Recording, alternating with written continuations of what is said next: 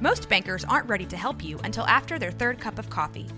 But with Central National Bank's after-hours service, you don't have to wait for the bank lobby to open to get help. You can contact us from 6 to 8:30 in the morning or from 5 to 10 in the evening, and we'll connect you to a real, live, local person who can answer questions and fix problems 7 days a week. Bank different. Bank Central. Central National Bank. Member FDIC.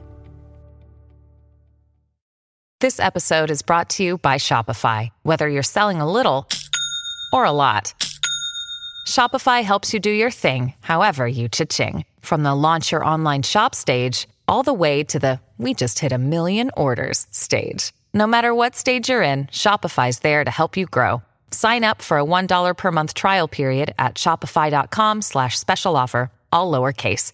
That's shopify.com/special offer. Like I'm on my tiptoes, baby. You think a little too small. I got big goals, baby. Hey, where the money at? Look, I just What's going on, everybody? Welcome into the Blazers Edge podcast. I'm your host, Danny Marang, and we're going to get right into it off the tail end of the Philadelphia 76ers unceremoniously getting the heave-ho from the Atlanta Hawks, Trae Young. And the boys taking care of business, and that has obviously spurred a lot of debate. I've got a ton of questions here from the mailbag. I'm going to get to those first, and then we're going to dive into the Ben Simmons stuff on the back end of the pod. As always, thank you to everybody who got questions in. A lot of good ones that got away from outside CJ McCollum trades. So thank you for those, because as much as that's probably the biggest question right now outside of signing Norm or re-signing Norm, it's nice to have discussion about other stuff. So thank you. I appreciate it. As always, like, rate, review, subscribe. If you're watching the playback on YouTube, subscribe to the channel. Obviously, I'm dedicating more content to this as I kind of shift to doing this during the off season. And then, obviously, again, there's some more announcements coming along that line of what I've got going, a contract that I signed. So, again, thank you for everybody for all the support. I really appreciate it. And I guess we'll just kind of dive right into it. I'm just going to go in these in order of which they were received. This one from Ballas Info, at Ballas_info. Any thoughts on the bench for next year? Could a group of Ant, Nas, DJ, Collins, and a new pass-happy up-tempo point be sneaky good? Could it? Sure. Likely? I don't know how much you can count on DJ being here, number one, Zach being here and healthy, and Nas fully growing into those roles. You've got to have a vet, and I don't think that's just the point guard. I think you need a vet on the bench just to kind of figure it out. Unless you're going, like the Brooklyn Nets did, and basically relying entirely on their starters for 48, 53 minutes. You got to have somebody there you can count on to get some kind of contribution. I'm obviously an Ant guy. I think he can develop into somebody pretty damn impactful outside of his three-point shooting, but he's got to make the leap. I mean, this is that leap, that third to fourth year. This is when it's supposed to happen. The ball handling, the defense has got to be more consistent, that kind of stuff. Nas, he's just got to get his body right. He has just had such crappy luck with everything from COVID to tweaks and ankle rolls and the heart issue that he had in the bubble after passing out. Like, there's just so many stupid things that has popped up for him that he's had to deal with. I just want him to get healthy and be a part of the rotation and see if there's something there that clicks and gets him going. Because we've seen flashes of brilliance. You've seen a retooled jumper, his ability to attack the rim. That's stuff that I really like. And I know I'm not the biggest Zach Collins guy, but he's just got to be healthy.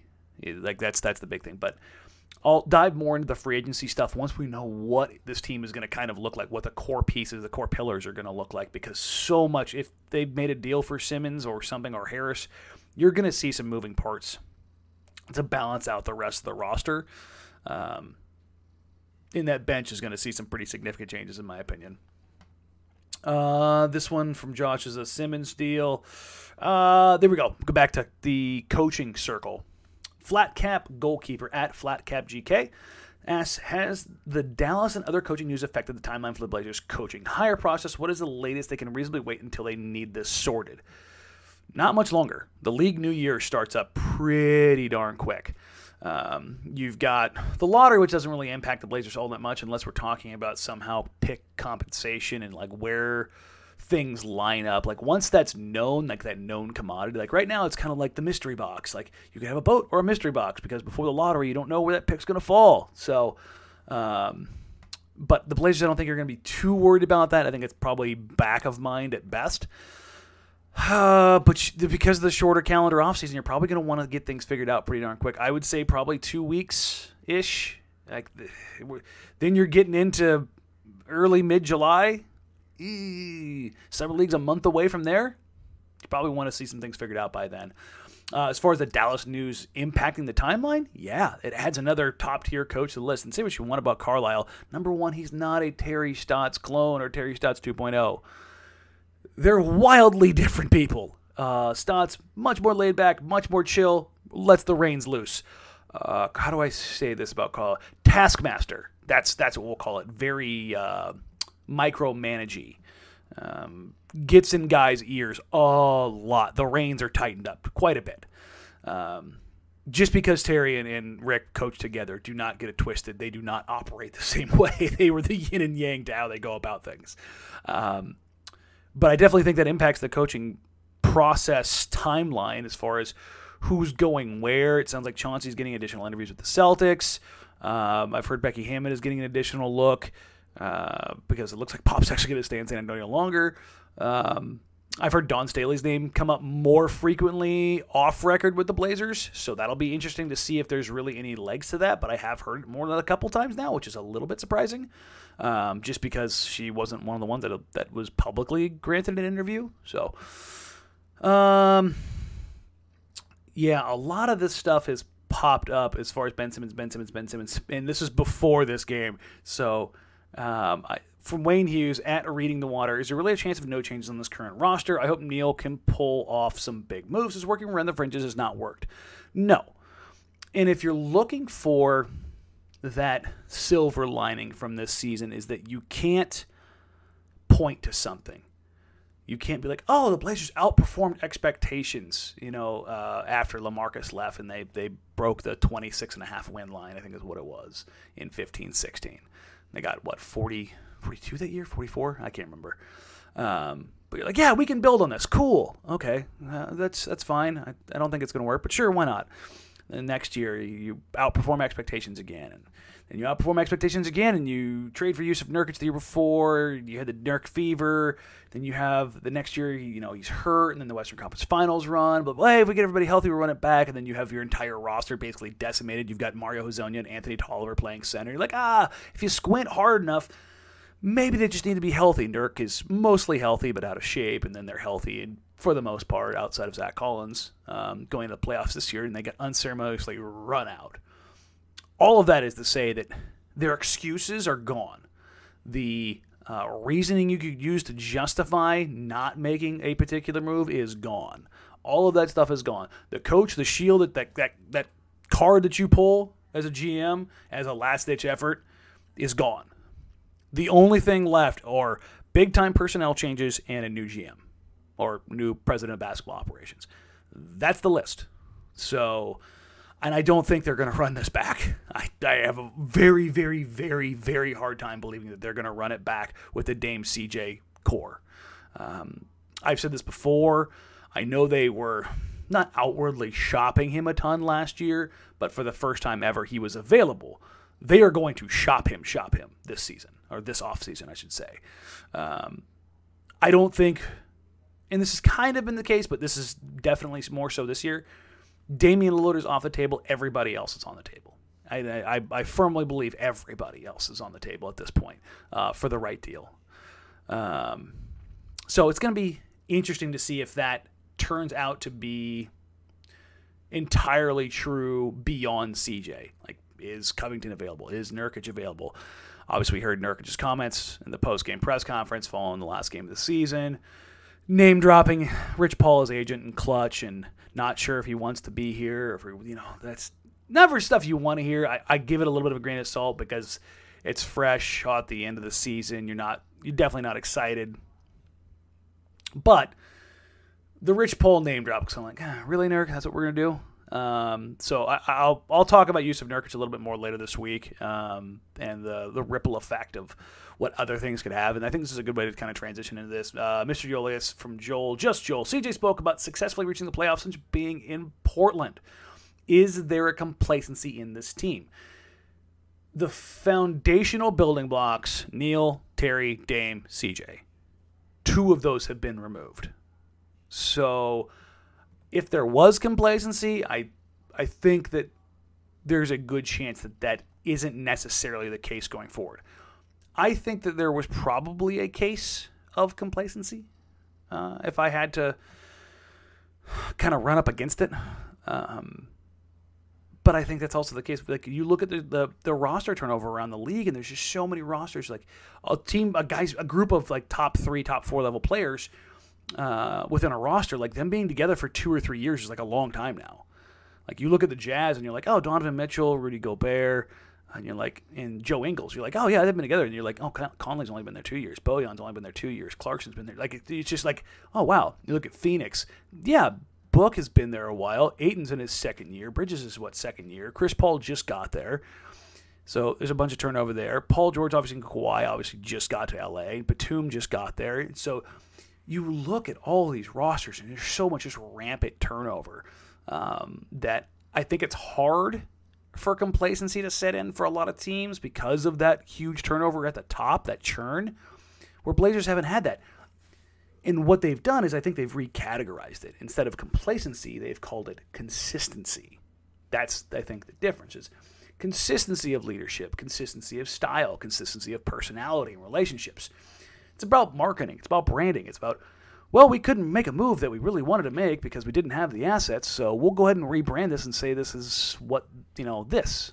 That's maybe a little bit silver-tongued, but I think that's definitely something that has been at play. All right, let's kind of pivot because this is what everybody is talking about right now, and it's got fiery opinions, I think, around it is a good way to put it. Let's go with Josh Bullock at Jab Aspie. If the Blazers were able to swing a CJ plus trade for Simmons, 1, would the Blazers have the pieces to trade for Myles Turner from the Pacers? 2, what would that look like? 3, would that be a good follow-up move to provide shooting and spacing? Give me a second. I need this moment to myself. Yeah, that's a fever dream. And I'm not saying that like to throw him under the bus. It would be fan-freaking-tastic. I would love it. The flexibility of a Ben Simmons / Myles Turner front court, yeah. Give me that defensive versatility, athleticism. You've got 2 potential defensive players of the year. Your offense is a bit limited, in which case, if you're going to go for the full overhaul, I'd look at moving Covington because I think Ben's better played as a 4. You could have Ben play interior offensively, spread the court with Myles. I'd want to find a guy who's an all-offense. This is a really bad example because of the series he just had, but you'd want a Joe Harris type, a Kevin Huerter, something like that. Like, Huerter's actually like better defensively, so that's maybe not a good example.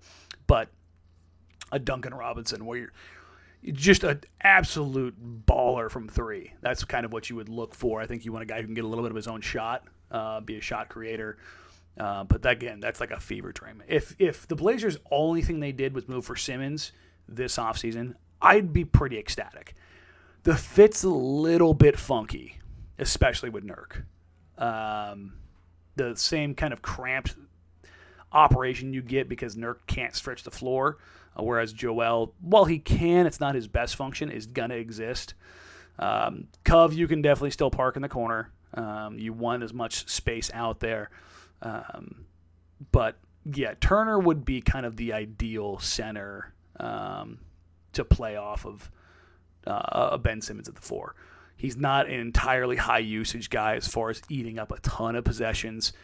Okay as a three-point shooter, but I think he's at 35% for his career. I was looking at him the other day. I'm just kind of going off the top of my head, so please, if you're, stat checking this for accuracy, go ahead and confirm that one. I can't remember off the top of my head. That would be about as good as you could possibly get. this is kind of in the same vein. This is from Colin Petitt. I'm going to assume it's Petitt. I don't want to butcher it. At Colin Petitt.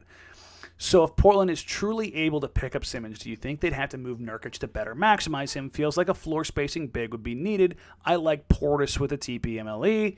In this case, what would Nurkic's value be? So I'm working on a thing for Yusuf Nurkic later this week, and I've asked around like what Nurkic's value is. He actually does have plus value. There's the idea of, number one, he's an expiring deal. Number two, he's a valuable player. He's still in his prime. He's one of the truly big bigs who can handle, to an extent, an Embiid or a Jokic or an Ayton. Like, there's only so many guys in the league that you can trust to make those kind of plays. I think Portis would be a really good fit. He's definitely on my short list, but I think he's going to get more than TPME money, which is, I think, like $6 million, if I remember right. I think he probably gets closer to MLE, maybe not quite that much, but I think that you're splitting the difference. You're probably looking at like 8 or 9. But yeah, again, I still think that's probably the way that you would go if you're looking at if you made the deal for Ben Simmons, and perhaps their mutual agency would want that split to happen. Let's keep in mind Ben Simmons, Yusuf Nurkic, both clutch. So that's something to keep in mind. Trying to optimize clients' earning potential. If Ben came here, maybe they would want to get Nurk somewhere in a situation where he's better optimized, better used, better set up to succeed. Because let's be honest, Ben does all the things Nurk does, but probably better outside of obviously shooting. Like, Ben's an elite playmaker. He's a passing savant on the run, either hand, in the air, off the pick and roll, one-handed, right-handed, left-handed. He is unbelievable. He makes plays happen effortlessly, and he's a transition monster. So, yeah, I'm getting the whole idea of getting excited about this is kind of hilarious because 3 weeks ago it was just a non-starter. So this is getting a different way to look at things. This is from Jeremy Krecklow at Strife. If you could have your choice of the lot, what is the order you would put these guys in terms of want, fit, and probability? Simmons seems the most portable now for this last, I'm assuming it's basically possible, now of this last series, which is crazy to think about going to the playoffs. The group here is Simmons, Middleton, George, Harris, Butler, and Sabonis.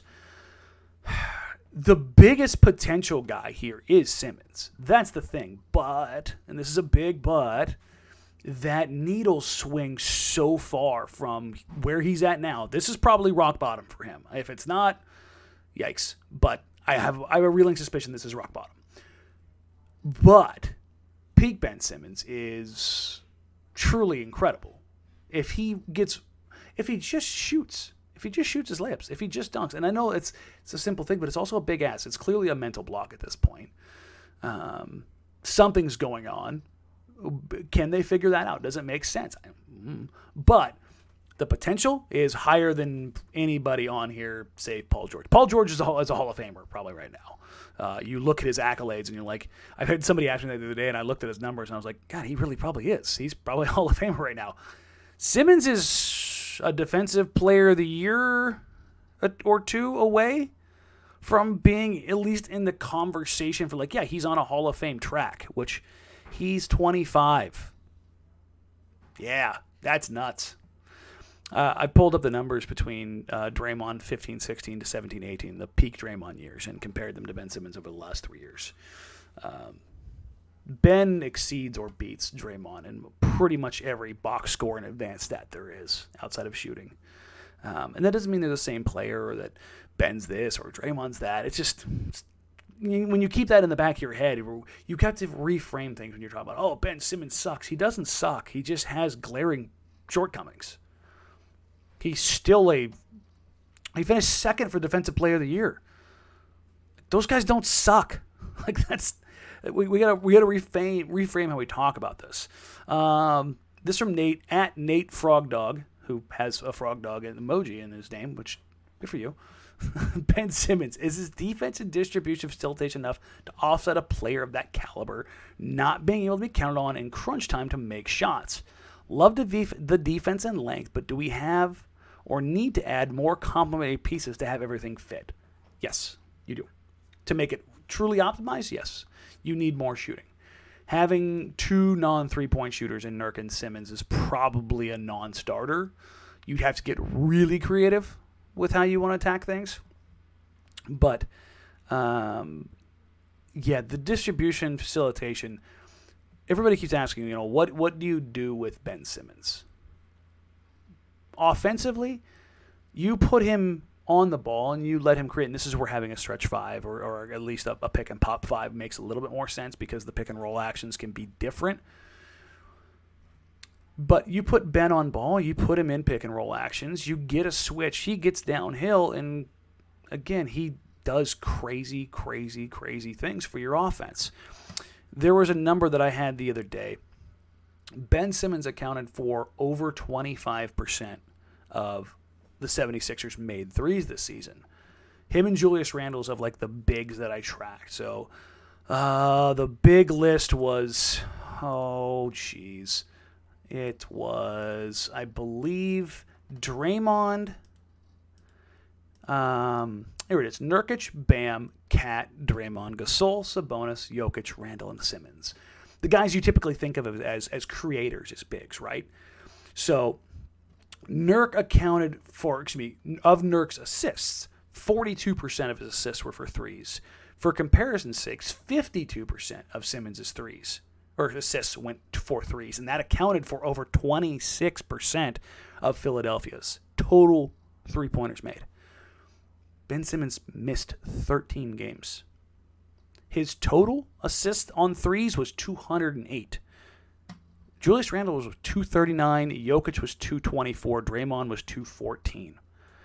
So in 13 less games, he had 14 less assisted threes than Jokic. So for all of this, he doesn't take three stuff, and it's real. He gets it back as a creator, putting it in guys' hands. Dame has been an elite catch-and-shoot three-point guy his entire career. He has not had those opportunities effectively, I think, because when he is off ball and CJ is handling, where does CJ McCollum go? To the mid-range or to the paint? It's to the mid-range. He doesn't get all the way to the paint and collapse and pull guys down off the backside to help off Damian Lillard. Ben Simmons shoots at one place, the rim. Everybody knows he shoots at the rim. He still finishes at an elite level, despite knowing. It's like Giannis. Everyone's like, just make him shoot threes. Or he's just going to keep going to the rim with one of two moves that you know is coming. You can't stop it because he's a freak. So even despite his shortcomings, Simmons still attacks the rim and finishes regularly, and defenses help. Now, if you're helping and collapsing regularly on a guy who continues, even though he doesn't shoot, for whatever that is in this playoff series, I don't know. But he still is getting those three-point looks and seeing Norman Powell, seeing Damian Lillard, seeing a Covington or a player of that ilk or another catch-and-shoot three-point guy, or heaven forbid a secondary unit where he's working with Anfernee Simons, who's one of the three best catch-and-shoot three-point guys in the NBA this year. There are opportunities there. And I think that's something that's real. That's something that exists. That's something you have to kind of figure out. This is from City BBQ. Not sure on the coach. Free agency. They want them to get better. I don't care who's on the team. Just win. I'm kind of in the same boat outside of Damian Lillard. Also, they wanted to say pork ribs and brisket, which, again, fantastic. I actually had the great Father's Day special today. Pulled pork and brisket, which was delicious. Shout out Stores in Newburgh. Incredibly good. I was asking again what people's favorite Father's Day cookout meals were, and I'm definitely in line with City BBQ. Having Simmons back there defensively, that's the thing we're kind of glossing over here. He takes the burden off the point of attack. He's probably the best point of attack defender in the entire NBA, and I don't think that's any stretch of the imagination. His length, his athleticism, his ability to get through screens. He's just big enough to switch 1 through 5 and be comfortable. I will have the image of him picking up Dame at 45, 50 feet regularly and hounding him and bothering Damian Lillard burned into my head for as long as I watch basketball. I've never seen a player individually bother Damian Lillard as much as Ben Simmons did this season. It was nuts. That definitely made my eyes go wide a couple times. Dame didn't know what to do with him. And that is such a massive thing that is so different from everything Portland has had. I'm trying to figure out if it's Wes or Nick that was their best point of attack defender. It was probably Wes because he was allowed to be so physical. Nick just really shot passing lanes. I don't know, give or take.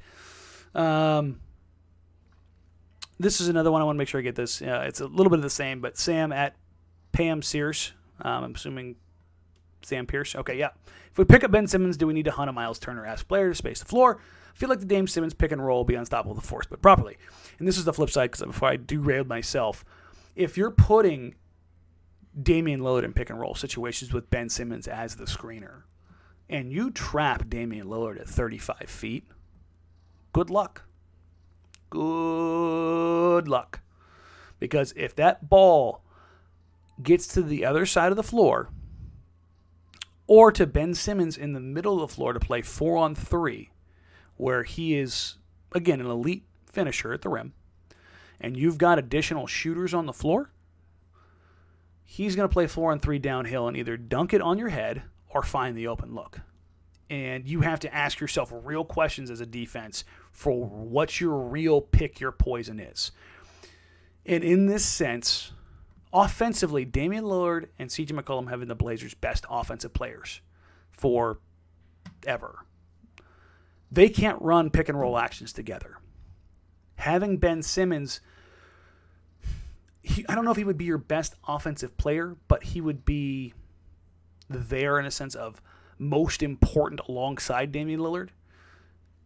They can run that pick and roll together. And the decision-making and the playmaking and the downhill finishing alone would be something to behold, in my opinion. It would be an elite combo that we haven't seen in Philadelphia. We haven't seen them, they haven't had a pick-and-roll ball handler that can unlock Ben Simmons as a screener. Like, you've seen some DHO actions with Shake Milton and Seth Curry, and you've seen those kind of things, but you haven't seen a true pick-and-roll maestro run that. And I think that's the big thing. And now here's the big overarching question. After all of this, is this viable? Is CJ McCollum for Ben Simmons viable? I have asked around after the series. I had asked around going into the series from both national folks, a few different agents, a few folks in market, and it has seemingly been to, yeah, probably, especially after the comments made by both Doc Rivers and Joel Embiid in the postgame. They both threw Ben under the bus pretty hard. Here's the wild card that I had pointed out by more than a few people. The guy running the personnel is Daryl Morey. Is about as creative and good as it gets when it comes to making these deals. That makes me have reservations of him being actually available for what Portland would have on offer. Because it's Daryl Morey and because of how good he has been in these, I tend to believe the ask would be on the higher side and the return would be something closer to like CJ and 2 firsts, which I think I do. I'm pretty sure I do. I didn't think it was possible, but it's from what I've been able to gather in this short time, it does sound like Ben Simmons and the post-game press conferences and just overall immediate reaction might have legitimately costed Philadelphia some capital and a potential move for him, just at least as far as the public leverage play. But I tend to downplay that stuff a little bit more in these kind of negotiations because these things aren't just – he's not going to flip on 2K and be like, screw this, I had a back, and just ship him out. I don't think that's going to happen. There's going to be discussions that take place. What do we really need? Who matters? Who makes sense? What can we get for somebody else? What offers on the table? Like Daryl Morey is a master of manipulating assets. So who knows? Maybe he could involve OKC and get a pile of picks for, Simmons, going to a third team and get a scoring guard in return. They can manipulate things that way. I think you could see some pretty interesting things, but the straightest line does appear to be, like Zach Lowe said on his podcast the other day, CJ for Ben, and then figuring out what that line is. What is the value right now for both? I think CJ's value has been CJ's value for like 4 years. Ben Simmons appears to be a bit more volatile, and that's insane. I'll say it. I think it's pretty crazy. But the fact that it's actually a possibility at this point, pretty cool. This is the kind of swing, and I tweeted it out earlier. This is the kind of swing where it's so big that if it goes great, awesome, fantastic, love it. If it goes bad, you live with it. I would. I have constantly and consistently hounded publicly for Neil O'Shea to make a move of consequence. This is that move. And if they make the move, I will live with the consequences and you will not see me even if there's something toxic going on in the background with Ben Simmons. Unless it is so untenable that you just can't justify it, but you still do it, which I haven't heard anything to that regard, I think you have to do it if a legitimate and palatable offer is on the table. That's where I sit on this, because they have sat on the pot for so long and never done it. And everybody talks about, well, it takes two to tango. Cool. I'm not going to get into the semantics and relitigating this stuff. I have my opinions, and I have people that I've talked to, and I'm at the point where if this is a tenable and realistic thing that could possibly happen, swing for it. Swing for it. You're not going to find a higher upside player. I think that's just non-debatable at this point. You are not going to find a guy who is a potential Hall of Famer that you're going to get otherwise. So I think that's where we'll leave it. And again, thank you to everybody for all the questions. Hopefully we get some movement on a coaching hire, a potential trade, off-season stuff. Like I said, I'll have some stuff coming out on Jusuf Nurkic, some free agency breakdowns. That'll come a little bit later. In between both those, I will have the Blazers off-season video. I'll probably do it a multi-part. If, then, why, who, what, when, where, why. Everything that kind of goes behind that. So pay attention for that. Until then, thank you all very much. Like, rate, review, subscribe, leave a review, do all of those things. Thank you so much for being a part of this, being a part of the community. Again, I always want to try to emphasize this because I'm really bad at it for more often than not, of just kind of rolling on to the next. And I love this stuff. You may hate me, you may love me, you may disagree with me, you may agree with me. I love this stuff. I genuinely do. So that I get to do this regularly is very, very cool, and the community that we have here is awesome. So thank you all so much. I'll catch you guys next week. Until then, take care. Bye. Like I'm on my tiptoes, baby. You think a little too small. I got big goals, baby.